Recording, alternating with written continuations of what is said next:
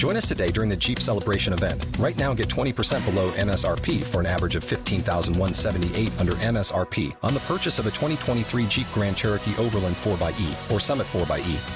Not compatible with lease offers or with any other consumer incentive offers. $15,178 average based on 20% below average MSRP from all 2023 Grand Cherokee Overland 4xE and Summit 4xE models in dealer stock. Residency restrictions apply. Take retail delivery from dealer stock by 4/1. Jeep is a registered trademark. The Partially Examined Life relies on your support. To find out how to help in ways that are cheap or even free for you, check out partiallyexaminedlife.com/support.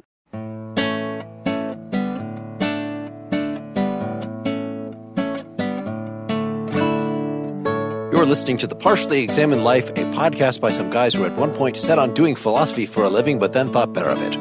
Our question for episode 212 is, what is literature? And we read the first two essays in the book by Jean-Paul Sartre, What is Literature? From 1948. For more information, please visit partiallyexaminedlife.com. This is Mark Linsenmeyer enjoying the superiority of live dogs to dead lions in Madison, Wisconsin. This is Wes Alwyn in Cambridge, Massachusetts. This is Dylan Casey sitting with an attitude of generosity in Madison, Wisconsin. Yay, more Sartre. Yeah.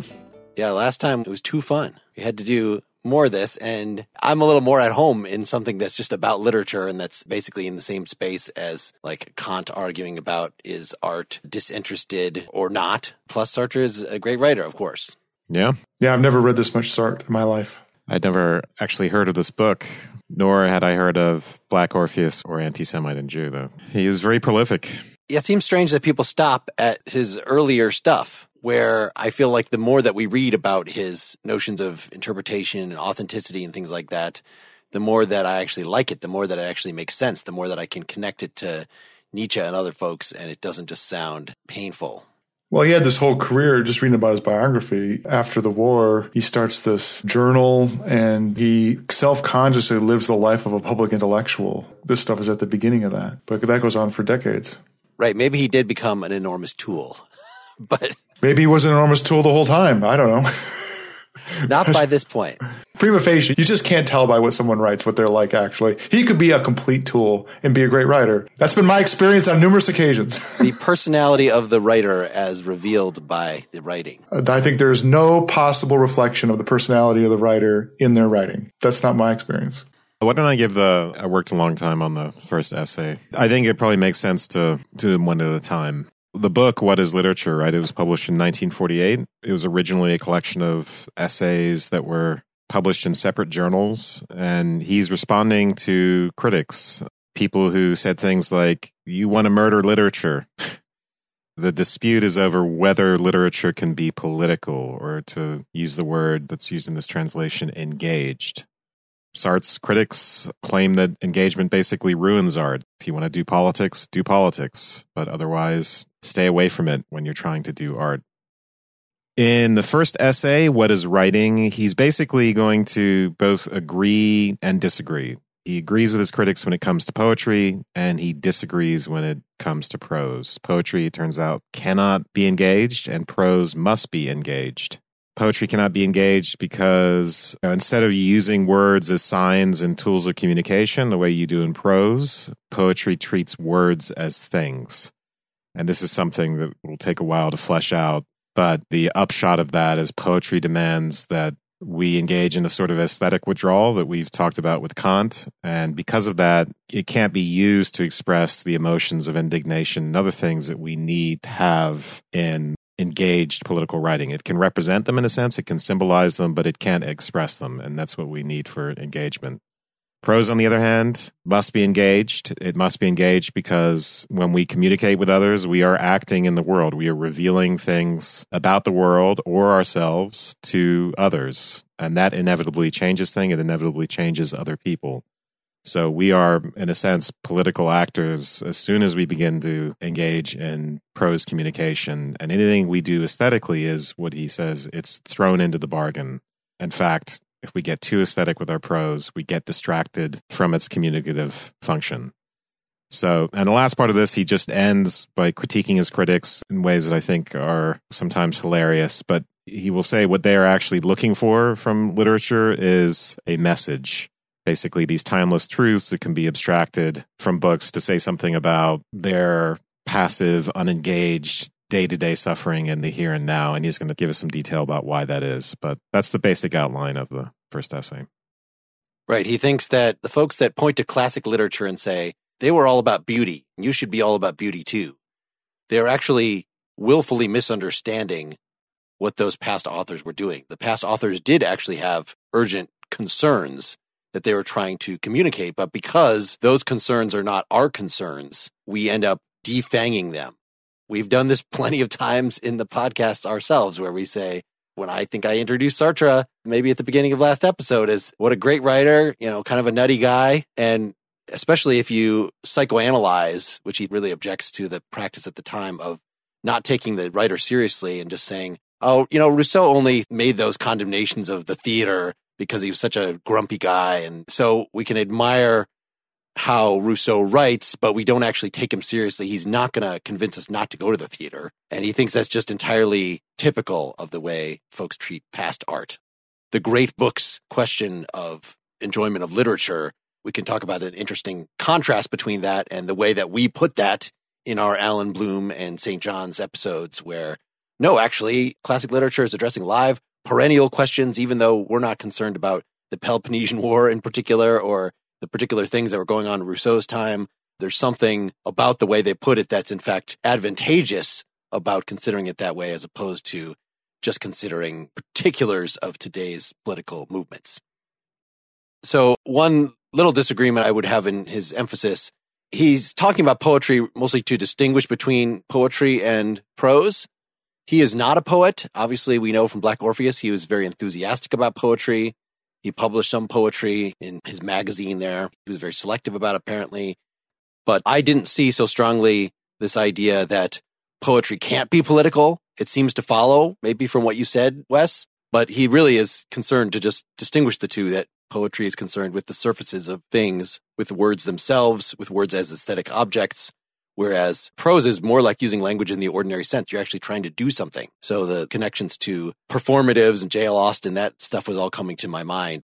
There's something very utilitarian about prose, even though obviously the style of prose does matter for it being good, persuasive prose. He says this actually directly. On page 18, he says, one easily understands how foolish it would be to require a poetic engagement. Doubtless emotion, even passion, and why not anger, social indignation, and political hatred are at the origin of the poem, but they are not expressed there as in a pamphlet or confession. So, insofar as the writer of prose exhibits feelings, he illustrates them, whereas if the poet injects his feelings into the poem, he ceases to recognize them, and so on. So, emotion has become thing.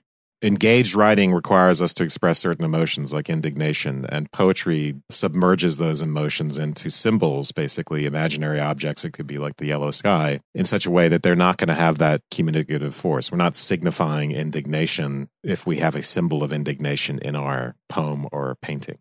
No, I think that's right on interpretation. There's an interesting discussion to have, which I expect that we will, what that difference is between a thing and the interpretation of a thing, right? Sartre is making a really big distinction between an object and an object as a sign, an interpretation of an object. That's a live discussion about whether or not you engage with objects directly at all, or whether you're always engaging with signs. And at some level, the interpretation of those objects, even if they're poetical objects or prose objects. And so there's a way in which the distinction that he's talking about gets fuzzy at the edges, and also if I think about a poem as presenting the sky like a painting does, so it requires interpretation, versus some kind of prose that is describing or convincing you about an emotion or about the sky or any of those things. Walking through those two things and how they're different, they collapse a little bit after a while. They get closer. He starts out very early on with that point, Dylan, which one we're used to, right? Which is that sense data are themselves theory-laden, or to use his phrase, penetrated with signification. But the problem is, this is why I use the word symbol, because if I'm talking about anguish, there's the word anguish and it signifies the thing I'm talking about, and it could be the anguish of Christ on the cross, for instance, an example that he's using. I'm hardly even conscious of the word itself, of its sound, of its form. to use his analogy, like a window, and I just go straight out through the window to the thing that I'm talking about. But if I have painted something, so he refers to Tintoretto's painting of Christ on the cross, where there's part of the sky has a yellow tint, and we could take that as symbolizing anguish. That symbol may point to anguish in some sense, but it also is what it is. So it's yellow sky. And the way Sartre talks about this is that the anguish is submerged into that imaginary object, the yellow sky. It becomes opaque like the object.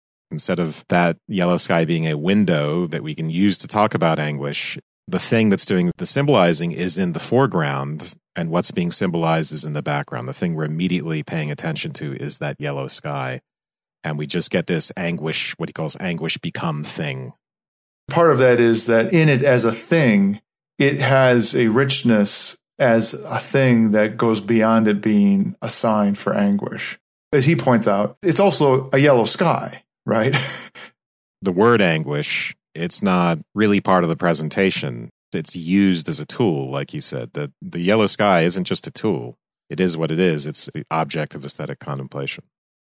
It makes you think of words that in their sound or in their shape evoke the thing that they're talking about, right? So that they have that kind of embodiment. He doesn't talk about that. That would be the purest, yeah. Yeah. I think he rightly starts by talking about the painting because it's much easier to see than when you start talking about poetry. But the poetry version of this is just using words metaphorically. It's just to be talking about a yellow sky in the poem and to be meaning something else. So maybe if we read page 17, just to give a taste of how he's writing about that. Tintoretto did not choose that yellow rift in the sky above Golgotha to signify anguish or to provoke it. It is anguish and yellow sky at the same time. Not sky of anguish or anguish sky. It is an anguish become thing. An anguish which has turned into yellow rift of sky, and which thereby is submerged and empasted by the proper qualities of things, by their impermeability, their extension, their blind permanence, their externality, and that infinity of relations which they maintain with other things. That is, it is no longer readable. Okay, as you said on page 8, notes, colors, and forms are not sign. They refer to nothing exterior to themselves. There's no abstraction like pure sound. All perception is shot through with signification. But he says there is a dim meaning which dwells within a pure sound, a light joy, a timid sadness. It remains imminent or trembles about it like a heat mist. It is color or sound. He's trying to give a phenomenological account of what the connotation of a thing is, as opposed to if you use a word to refer to something, use it in the normal sense. You're not concerned with what word you use. In fact, you might forget later what words were used. You just remember the ideas that were conveyed. But if you're presenting words or other elements like that, there's a sense in which they have a meaning. Blue feels cool or something like that. But he just wants to say that that's a totally different way of having a meaning. It's a dim little meaning. Music is a nice analogy here, right? Is that the piece might have been intended to have a meaning in terms of the emotions that it's evoking or whatever. And same thing with a painting too. But the nice thing about music is that it's still a series of notes, and a series of notes and spaces between the notes and strength of the tone of playing and all that, that makes it a piece that is, in my experience, completely separate or uninterpretable in terms of its meaning as a sign. This heat mist part, right? He's trying to give an example of a way in which there's no quality of sensation so bare that it is not penetrated with signification. So even before we start using paintings or poems to make these things symbols, we could say they have their own proto-symbology. When I use symbol, I'm using that in contrast to signification, right? When we signify, we use the word to talk about something out in the world. When we symbolize, we do this thing with metaphor and poetry, or the yellow sky and the Tintoretto painting. In the way he's talking about it, when you say signify, that's the fundamental function of prose. Mm-hmm. And symbolization is, for lack of a better term, a prose-like function of poetry. Well, I wouldn't call it prose-like, because what I'm referring to is the objectness of it. Yeah. If yellow sky symbolizes anguish, anguish is submerged in yellow sky. So he gives this example in that section right at the beginning, after the timid sadness and the heat mist. Who can distinguish the green apple from its tart gaiety? Aren't we already saying too much in naming the tart gaiety of the green apple? There is green, there is red, and that is all. There are things, they exist by themselves. It is true that one might by convention confer the value of signs upon them. But if we do that, then we're not paying attention to the thing anymore. Yeah, so if you start always saying green apple when what you mean is tart gaiety, then you've submerged that into green apple. It's now a sign. You're using prose now. You're not speaking of an object anymore.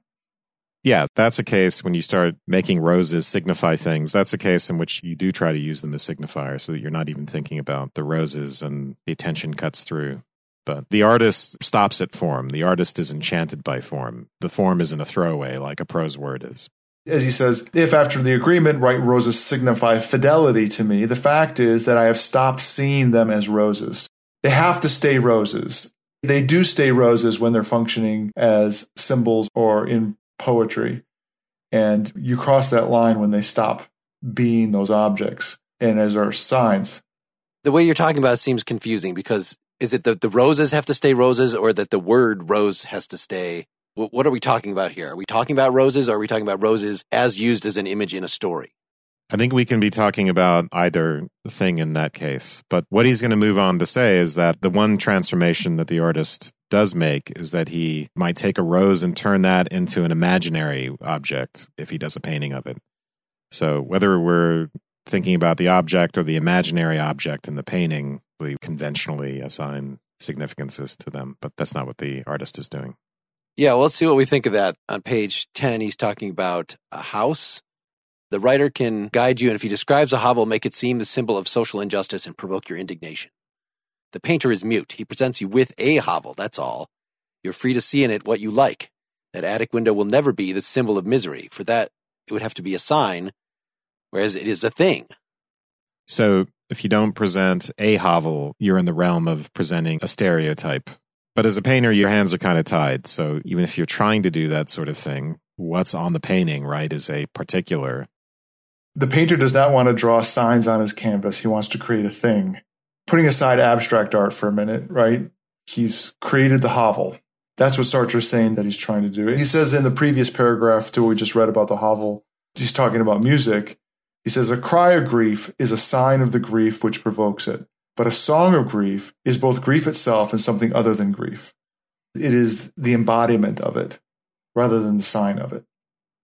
So I think that's a more difficult case, actually. Just this thing about representational art. This is deeply counterintuitive.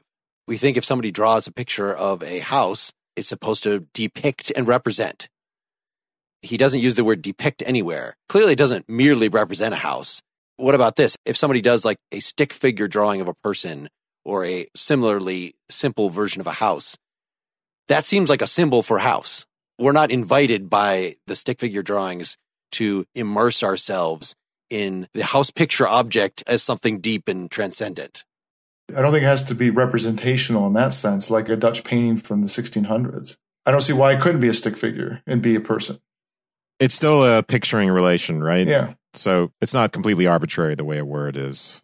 And it's also maintaining a picturing function in the sense that it doesn't disappear like the word and simply get you to the thing that's being referred to. If you do a stick figure of a person, yeah, you might be evoking a lot of things. You might be evoking a more fleshed out person. You might be evoking any number of associations. And this is why I think it's important to keep the Tintoretto example in mind, because he's not saying that you can't use yellow sky to, in some sense, evoke, or I'm going to use the word symbolize again, symbolize anguish, even if you can't signify anguish in the way a prose writer does. It's just that you get that submersion of anguish. So whatever you're doing, even with the hovel, I mean, the hovel could also, in the same way the yellow sky is evocative of anguish, the hovel could be evocative of poverty and naturally might be evocative of the anguish of poverty or something like that. But the point is, it doesn't simply signify that like a word does. It's submerged in the particular thing that is the immediate object of our perception. To Mark's point, it does seem weird because anytime you make a painting, you're not actually building the hovel, right? You are making some kind of gesture towards it. A painting of a hovel isn't a hovel. It's evoking in some way. In that way, it's hard to not see it as a sign that points to a hovel. I guess the question is, does it merely connote a hovel? Or it seems like his distinction is between either connotation or representation, and there's nothing in between. And maybe that makes sense because he's going to be talking about words the rest of the time. And so he's really only bringing in painting here as a point of comparison to establish a few basic points. He's not actually giving us a thorough description of painting. If he was going to do that, he sure as hell better have some way to talk about depiction in a way that is not merely, I look at that and it is an object in itself and it is inky and it is yellow and then it has certain connotations. It makes me think of hovels of little rundown houses out in the world. It's not merely an arbitrary connotation. No, it's not connotation. He's not denying representation. He uses that word various places. So the painting of a hovel represents a hovel. He calls it an imaginary object. Well, there's lots of layers to this, right? The imaginary object makes us think of something in the head. But suppose someone is standing with the easel. There's the hovel out there in the real world, and they've just painted it. Whatever you want to say about the painting, the relation of one to the other is picturing. That's not the relation of a signifier to a signified. Signifier to a signified is not a picturing relation. The word hovel does not stand for hovel by virtue of any similarity, by virtue of any structural isomorphisms in the mark itself to the outside world. There are lots of things going on in the painting. The parallel lines of the two sides of the hovel in the painting are isomorphic with the parallel lines of the hovel, things like that. The picturing relation is completely different. And as a picture, it demands our attention in the way the sign doesn't. I think that's really the main point. We can't use pictures like a language. Although now I'm thinking of Egyptian hieroglyphs. But anyway. I think some of the problem that I'm having here is I'm trying to get to exactly how strange Sartre's phenomenology of things in the world is. Right? When he's describing this on the bottom of page 8, for the artist, the color, the bouquet, the tinkling of the spoon, the saucer are things in the highest degree. He stops at the quality of the sound or the form. He returns to it constantly and is enchanted by it. It is this color object that he's going to transfer to his canvas. And the only modification he will make it undergo is that he will transform it into an imaginary object. He is therefore, as far as can be, from considering colors and signs as a language. Now, if you read that as what you just described, he's looking at a hovel and he's going to transfer it to his canvas. He's actually not trying to transfer the hovel to his canvas. He's trying to transfer a visible form. And I think that's because his ontology is very much wrapped up with interpretation, right? It's not that we're just walking around in a world of physical objects, that the power of human freedom, the content of our perception is very much that we're in this blooming, buzzing confusion, the swirl of colors and things and whatever. And it's our freedom granted, fixed in a lot of sedimented habits, whether it's society or things about the human condition that would give us those habits of picking out this or that as a physical object, of picking out the hovel as a physical object. You know, the whole point of a novel like Nausea is that you could just look at an ordinary thing and suddenly not see it as an ordinary thing anymore, see it as monstrous, see it as this pulsating, just, you know, the fact that any physical object is transcendent, is impermeable, that there's something about that that is freaky. So naturally, if he has this freaky ontology where we're in the blooming, buzzing confusion and we sort of make objects out of it, but we're always at any danger, you know, this is the anguish of our freedom of reinterpreting things in a radically different way so that suddenly, you know, we're in a land of pulsating, disgusting David Cronenberg land, something like that, then he's not going to have a normal account of artistic depiction where, oh yes, this picture of a house represents the physical house in the world, especially when we're focusing on forms as we do in art. That's not actually the way perception works. We don't merely perceive it as house, and then the artist is going to put the houseness on the canvas. Like the whole point of the artist is he stops thinking about the utilitarian, the way you would think of a house as a tool, as a thing you could go in, as a thing, you know, and starts to just contemplate the form. That's interesting. I still think, though, for our purposes, at this point, when he says something like the color object is being transferred to the canvas, it's helpful to think of a distinction between a picturing relation and a signifying relation. So this transformation into the imaginary object, whatever we want to do with epistemology and ontology of all that, ultimately. So you're right there contrasting the picturing and the signifying? I thought it was the referring and the signifying. Oh, signifying is referring. So the signifying would be when I talk about the hovel in prose. The picturing would be when I draw it or paint it. That's what I'm talking about is picturing, but yeah. And picturing is a form of symbolizing? Well, it can have symbolizing, but it's not intrinsically symbolizing. It's doing another function when it's symbolizing. Symbolizing, I'm thinking of as yellow sky meaning anguish. Yeah. But the primary thing there is, in that picturing relation, is that it's a thing rather than a sign of a thing. I think that's one of the reasons why he spends so much time with painting, is because it's easier to see this relationship in painting, where, as we've been talking about the hovel, you have whatever that painting is, it's particularized in this hovel or, this stick figure or this object. In his account, it's all about those objects. And whatever ways in which it works as symbols, those are effectively prose relations when they're acting as signs.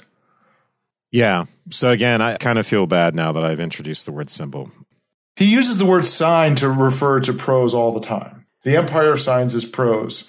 Symbol is my word, and it's not, Sartre isn't using it when he does use it consistently in the way that I would want him to. I introduced that for myself to keep this straight. But when I think of signification, I simply think of, what we've talked about with prose, and then with symbolization, I'm thinking very specifically of bear represents my father, or yellow sky symbolizes anguish, where it's not signifying anguish, it's symbolizing anguish. And those two are radically different. And to symbolize anguish means to be the anguish submerged in yellow sky thing. Well, let's look back then to this melody thing that Dylan quoted. So this is the above the hovel part on page 10. Below the Tintoretto part. Right. The signification of a melody, if one can still speak of signification, is nothing outside the melody itself. Unlike ideas, which can be adequately rendered in several ways. Call it joyous or somber, it will always be over and above anything you can say about it. Not because its passions, which are perhaps at the origin of the invented theme, have, by being incorporated into notes, undergone a transubstantiation and transmutation. A cry of grief is a sign of the grief which provokes it, but a song of grief is both grief itself and something other than grief. So that's weird, right? Saying that a song is grief as opposed to symbolizes grief, as opposed to connotes grief in the hearer or something like that. This is, again, I think, reflective of his underlying really strange ontology. You might be right. But I just think more commonsensically, what he's trying to get us to is the sense in which instead of having the song, like the word grief, be a window to the thing that it's signifying, it's a completely different thing than the way we would experience the grief of the song of grief. But the cry of grief, which is the example he gives, is different than both of those. He's saying that a cry of grief is a sign of the grief that provokes it, which clearly that's not a sign in the way that Apple stands for Apple. It is a sign in the sense of an indication of a cause. But he's trying to contrast that with a song, as you don't actually have to be sad to sing a sad song. I'm not totally sure here. There's another word that he uses that he wants to align with prose besides signify, which is in line with his prose being committed or engaged, which is the word provoke. So in the Tintoretto section, he says that the yellow rift in the sky is not chosen to signify anguish or to provoke it. It is anguish and yellow sky at the same time. And then he uses the same word provoke in this case with grief. A cry of grief is the sign of the grief which provokes it. So in that provoking and that signifying are to him aligned. Whereas in the case of the song, that is an instantiation. It's a thing, which as opposed to a consequence, something that's provoked or signed. Unfortunately, this example does complicate things because smoke is a sign of fire. Footprints are a sign that someone has been walking by. That's the sense in which he's using sign here. It's a natural relation. And then signification is this conventional relation. So they are two very different things, except for the fact that when we're interpreting things as natural signs, we're not paying attention to the smoke, in that moment. So anyway, I think this unnecessarily complicates things. He wants to maintain that causal relation, though. It makes it complicated, I agree. But I think to Mark's point about the ontology being a little bit weird, seems to be keying on the causality relation between them. Well, when he's talking about signifying, but if he says then the sky is anguish and it is yellow sky at the same time, that's kind of what we have to decode. Why do we want to say that's a poetical relation, right? That the thing in poetry. So we're talking about in poetry it would be metaphor, right? It would be metaphor. So we would say, my love is like a rose.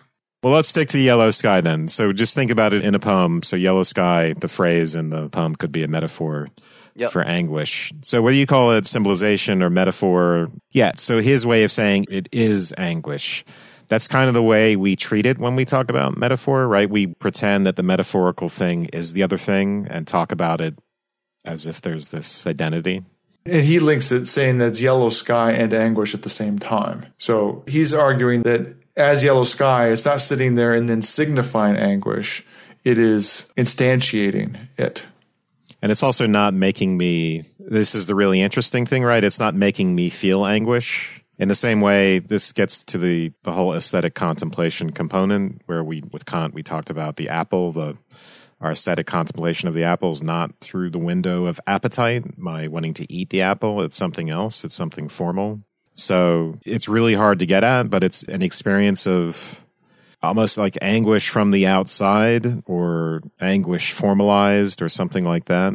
But it's not like the feeling of anguish has been evoked in me or given to me. And it's not like I've been made to understand through it that someone else is anguished as I might in a prose. Ultimately, I don't think we're going to be able to treat this with any thoroughness until we read what he has to say about the emotions, because we're just seeing examples of a pattern he's already laid out in past works where the phenomenology is such that you don't say, like we say now, that emotions are just in your head. When you're doing phenomenology, you're describing and you realize, again, we're not just these emotional creatures walking around in a cold world. He's much more comfortable actually attributing the emotions to things out there. So an analytic philosopher might say, oh, the picture of the yellow sky, there's a dispositional quality that it has to bring about feelings of a connotation, not to feel anguish. You don't necessarily feel anguish looking at it, but you recognize that people have the disposition to call it anguish or something like that.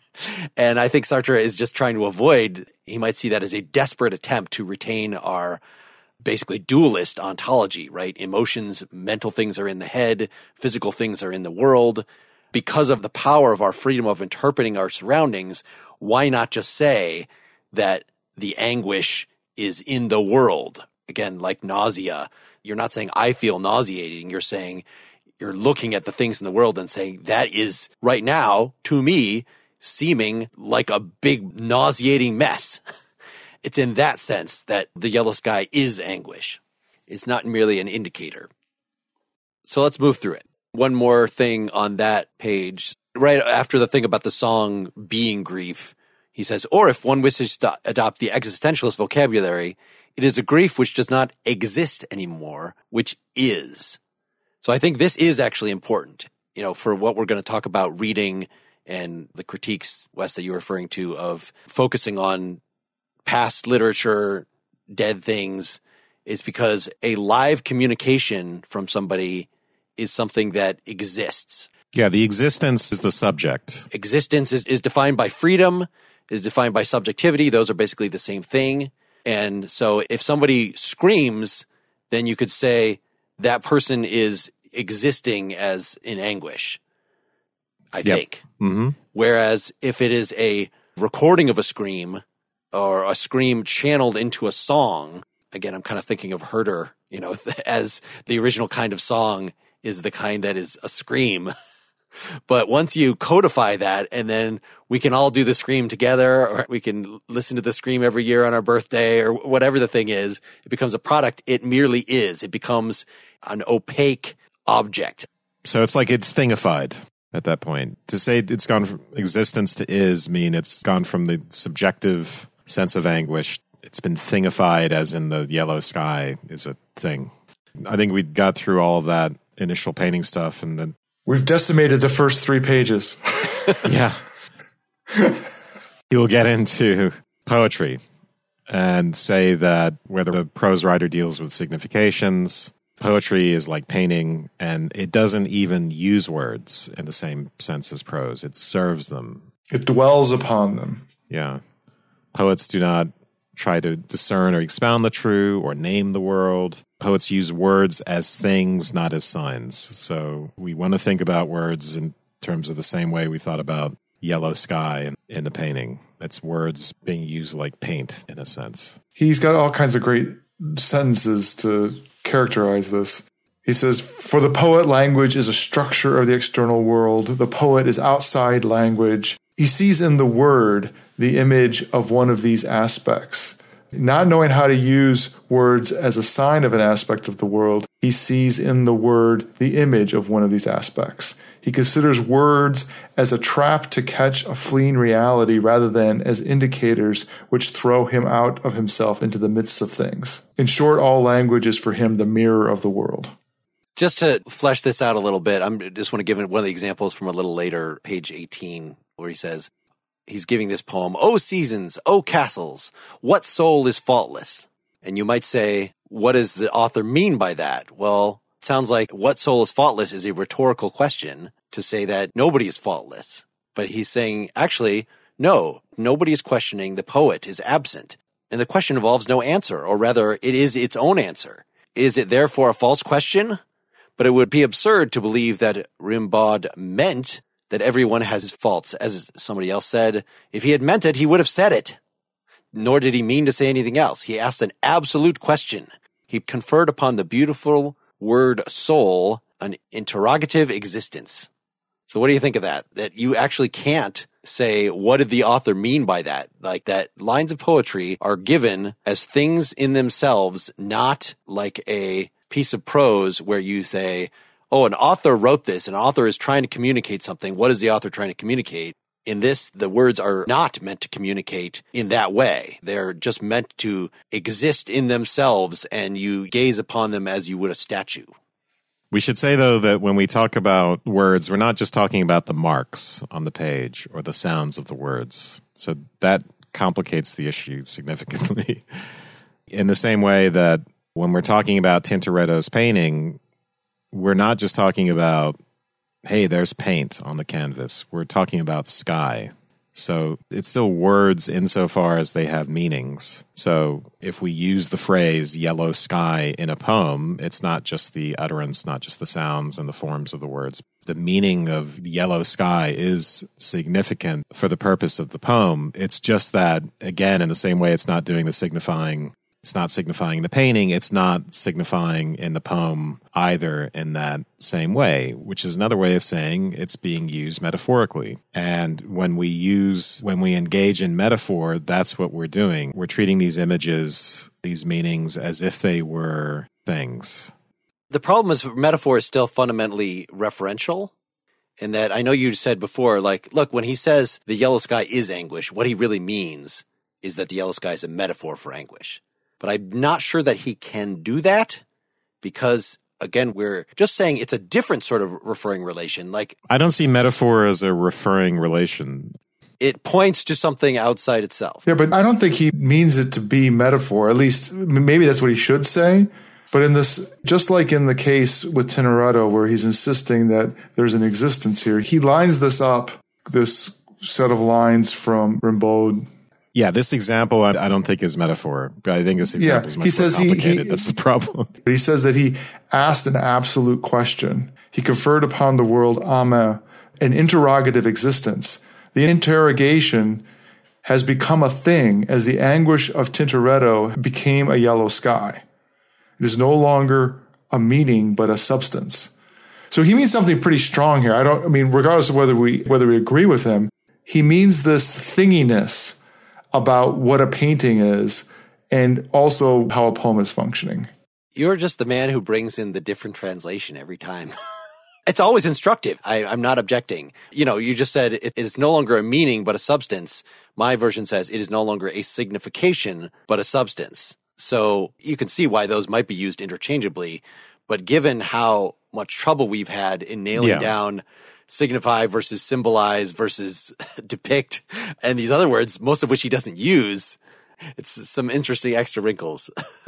Yeah, it's a problem. I do think that we're ultimately, just for listeners' sake, we're talking about figurative use of language versus literal use, ultimately, I think. So his way of putting it, I think it's very good at getting at what we're doing when we use figurative language, this idea, of calling it a substance, calling it a thing. And maybe there is something stronger than that there, Dylan. We're struggling to articulate it as an interpretation of poetry, which on the one hand it is, but I think it's probably worth reminding ourselves that it's, I think, in the end, for the sake of understanding prose. And I think the point he wants to most make is that prose is about provoking and signifying and has a particular relationship to freedom and stuff like that. That this whole thing is an interpretation to distinguish poetry from prose, but his eye is on prose. It's not on poetry. That is definitely a good point in terms of not being discouraged by this part of this. I still feel like he dwells on it enough and it's interesting enough that what we're doing here is not useless. No, I in no way think it's useless. In fact, I am happy to stay on it. I guess one thing we keep saying, Wes has said it a few times, is that he brings up things that on the one hand seem clear, but then are immediately very complicated. And even his examples are very complicated. And his explanation ends up being complicated. So that makes it interesting and rich, but it seems a very, provocative way to talk about poetry, to really put it into that box of being about existence and about things and picturing. It seems to be not quite the whole story. And one indicator of that is just the way in which words act as signs anyway. Like what Wes was just saying. Well, you have to remember that it's not just like this ink on the page. The words aren't like paintings. It's not like a painting on the page. They can't be separated from their meaning, but it has to be their meaning in a particular way. This is why the figurative idea helps. So the idea of figurativeness is where words become paintings. So when we're using metaphors, we're using words as if they were paint. Well, actually, when Wes mentioned that it's not actually marks on the page, I'm not sure if Sartre can say that. Like, he seems very bent on... E. Cummings would disagree, right? Yeah, well, so he's very bent on distinguishing different things by the experience we have of them. So, for instance, the way we use poetry, if you're reading poetry on a page or someone is saying those very same words out loud to you. If they're marks on the page, they're not readable if they're just marks on the page, first of all. They're no more readable than my window blinds are readable. So you can't read a poem that's just marks on the page. I guess the question is, though, is the work of art necessarily, does it include, if you're going to ontologize, if you're going to thingize and say, we're not seeing through the words, we're looking at the words themselves, you have to be looking at the words then as signifiers, but you're also looking at the sonorous aspects of them. That for sure. I think he could also say then, why not consider the visual aspects of them? Right? So in other words, it really would be a different thing to hear a poem and to read the very same poem. Some poems that makes a huge difference. Yeah, I think the sound and if you're reading it on the page, the way the visual representation of the poem, yeah, of course he would say all of those things are relevant, but they become entirely irrelevant if the words don't mean anything. If I'm just reading cuneiform, for instance, and so I know enough to know, right, it's a language, so I'm not under the illusion that it's just simply random marks or my window blinds. And suppose I could even sound it all out. It can't really function as poetry if that's all it is. Maybe it can function as music or proto-music. Right. You could just say, I love the sound of Spanish poetry. I don't know any Spanish, but I just get all these, pull up on Spotify, all my Spanish poets playlist, and I just let them say their beautiful words into my ear all the time. But in that case, clearly then it would even matter like who's saying them. What is the sonorous quality of their voices? How are they saying them? And that... You could say all that stuff matters. The point is that I'm just saying that none of it matters unless the words also mean something. Yeah. But wouldn't also part of the point in that prose poetry distinction be that the fact that all of those things matter for poetry are yet other indications of poetry being on the side of words as things? Yeah. He uses this phrase of, being able to get outside of language and look at it as if you were God. Yep. The poet is creating an object. Continue that story, page 14, not knowing how to use them as a sign of an aspect of the world. He's pretending again that the poet doesn't know how to use words the way we normal people do. Instead of using it as a sign of an aspect of the world, he sees in the word the image of one of these aspects. And the verbal image he chooses for its resemblance to the willow tree or the ash tree is not necessarily the word which we use to designate those objects. As he's already on the outside, he considers words as a trap to catch a fleeting reality rather than as indicators which throw him out of himself into the midst of things. In short, all language for him is a mirror of the world. As a result, important changes take place in the internal economy of the word. Its sonority, its length, its masculine and feminine endings, its visual aspect compose for him a face of flesh which represents rather than expresses signification. So that's weird. We're not even talking about signification versus representation. It's that signification itself can be just embodied. In other words, when the word apple refers to an apple, then the word apple is expressing signification. It is a signifier. But when it merely represents signification, then you're saying, yeah, the word apple is the kind of word that is usually used to refer to those red things in the world. And we're playing on that to talk about representation itself. Yeah. Right. Everywhere in my version, it says meaning instead of signification. It represents rather than expresses meaning. It represents rather than expresses meaning. Yes, that's what it says. I don't know if either of those is clear. I mean, I think that's okay. If we were all using that translation, I don't think it'd be a problem. Otherwise, but let's just revisit the concluding part of the poetry, which is that it demands aesthetic withdrawal. The whole reason he's going through all of this is to say he accepts the idea that poetry can't be engaged as opposed to prose. And I read some of that before. So this is on page 18. If this is the case, one easily understands how foolish it would be to require a poetic engagement.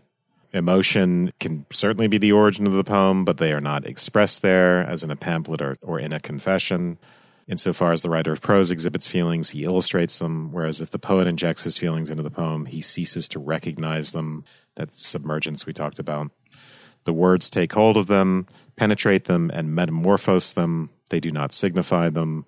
Even in his eyes, emotion has become a thing. It now has the opacity of things. So just in the same way that the anguish gets submerged in yellow sky when it's symbolizing it, if I use a poem to signify political indignation, for instance, it undergoes that same submergence and the emotions are attenuated. And that's why you can't use poetry for political engagement, because you're always just getting second level aesthetic withdrawal, which is the way he'll describe that later on. Right. So right after that, he says, how can one hope to provoke the indignation or the political enthusiasm of the reader when the very thing one does is to withdraw him from the human condition and invite him to consider with the eyes of a god a language that has been turned inside out? And he says, someone may say, you're forgetting these and not knowing the things he's referring to here, I would just insert the things that he just talked about or is about to talk about in Black Orpheus. Those seem like political poems, but he's saying, no, by uncovering the black soul, that could lead to the sort of solidarity that then gets you to political action, but it's not a manipulation that is intended to do that. It's hard to see what it is doing. It's displaying something, right, as opposed to telling you what it means. And it's the power of the display that might be convincing. It's the power of the portrait. But the political act would be the act of the reading itself, not the poem. I just don't see the difference between poetry and prose in this respect, that maybe one could say that, the kind of thing that was being lobbed against him is, hey, Sartre, show, don't tell, right? If you want to have one of your plays lead people to think about injustice and to go to correct it, what you need to do is exactly what one is doing in these poems that he's praising in Black Orpheus, and to show suffering, and then you say, hey, there's suffering. It's being illustrated by the poem. It's not being referred to by the poem. The poem is not exhorting me to go out and fix the suffering, but it's showing me the suffering like a song, that it has a scream in there and is inviting me vicariously to feel that. That totally sounds like an incitement to political action. Just like the many political songs there are. Truth is marching on. We will overcome. But I guess that's not real poetry, according to how Sartre is considering it, because it's too literal. Perhaps we should just leave this and end part 1 and talk about prose with the rest of this essay and the entire second chapter in our second half, or become a partially examined life citizen and hear it right now. See ya.